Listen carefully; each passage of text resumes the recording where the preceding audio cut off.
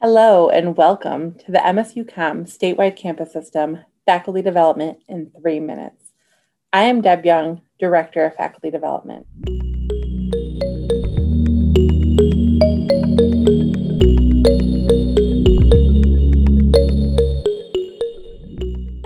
Today we are going to discuss some concepts from Dolly Chugh, an author and professor, on what she says how good people fight bias from her best-selling book, The Person You Mean to Be.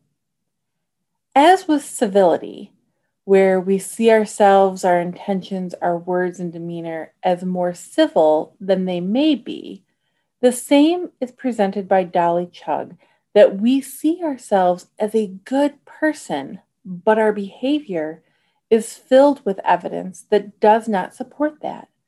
We may cling to gender and racial stereotypes, but at the same time fight for equality.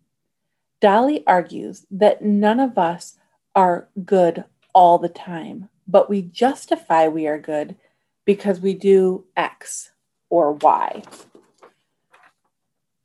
But if we do not convince ourselves we are good, does that mean we're bad? No. Our thoughts will become a self-threat to ourselves if we do that. But we are not all good or all bad. It is not an either-or situation. Dolly's work explores being good-ish, being a work in progress, which is phase 1 in her 4 phases of becoming the person you mean to be.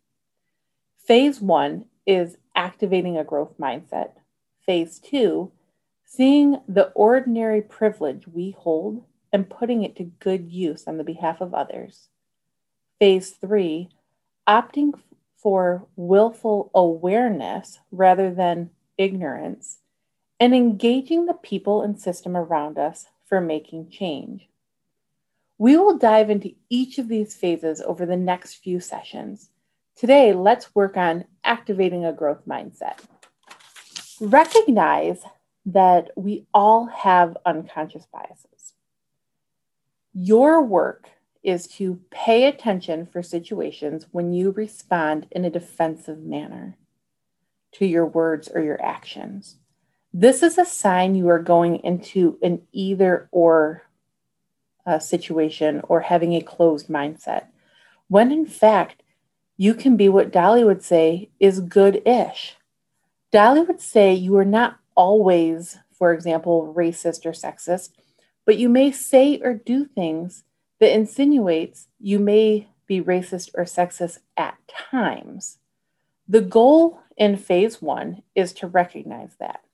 So be open that you are not always good and start recognizing your biases. Once we can do that, we can move into phase 2.